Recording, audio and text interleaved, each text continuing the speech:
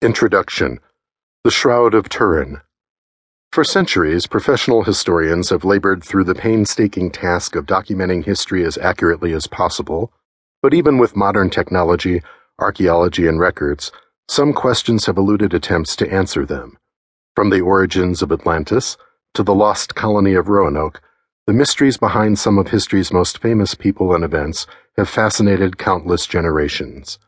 In Charles River Editor's History's Greatest Mysteries series, readers can discover the known, the unknown, and the possible answers to history's most enduring questions in the time it takes to finish a commute, while learning interesting facts long forgotten or never known.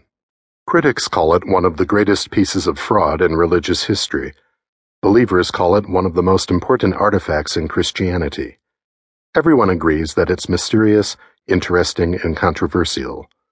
The Shroud of Turin has been a controversial relic from the time it was first publicly displayed in northern France in the 14th century until the much-awaited carbon-14 tests were performed on the cloth in 1988.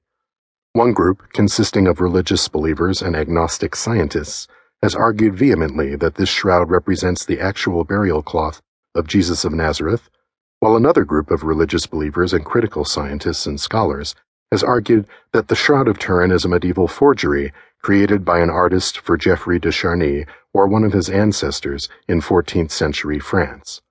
Indeed, the position one takes on the shroud seems to cut across the usual divisions of creedal affirmation or general education level. Some church leaders have decried it as a forgery, while a few have marveled at its authentic character. In some cases, the data that each side presents is different. For example, different experts have analyzed the cloth with the same scientific question and come up with a different result.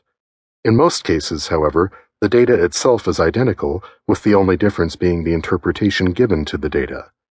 Writer John Walsh may have put it best when he stated, quote, "The Shroud of Turin is either the most awesome and instructive relic of Jesus Christ in existence, or it is one of the most ingenious, most unbelievably clever products of the human mind and hand on record. It is one or the other, there is no middle ground." Unquote. As Walsh's comment notes, perhaps the most amazing thing about the shroud is that while the radioactive carbon dating on the cloth suggests it dates back to medieval times, there's no consensus on just how the image got onto the cloth. Even back in the late 14th century, religious authorities considered it a fraud, yet modern science hasn't been able to explain how the artist responsible for the image rendered it. To this day, the Catholic Church has taken no definitive stance on its authenticity, with Pope Francis stopping short of that by stating, quote, "The man of the shroud invites us to contemplate Jesus of Nazareth." Unquote. Given the arguments regarding the Shroud of Turin and the questions that remain unanswered, it's only fair for a work on the shroud to present the varied and contradictory evidence within the narrative of each respective side. This book provides a brief physical description of the shroud and then looks at the arguments that assert the shroud is authentic, as well as the arguments that it is a brilliant medieval forgery.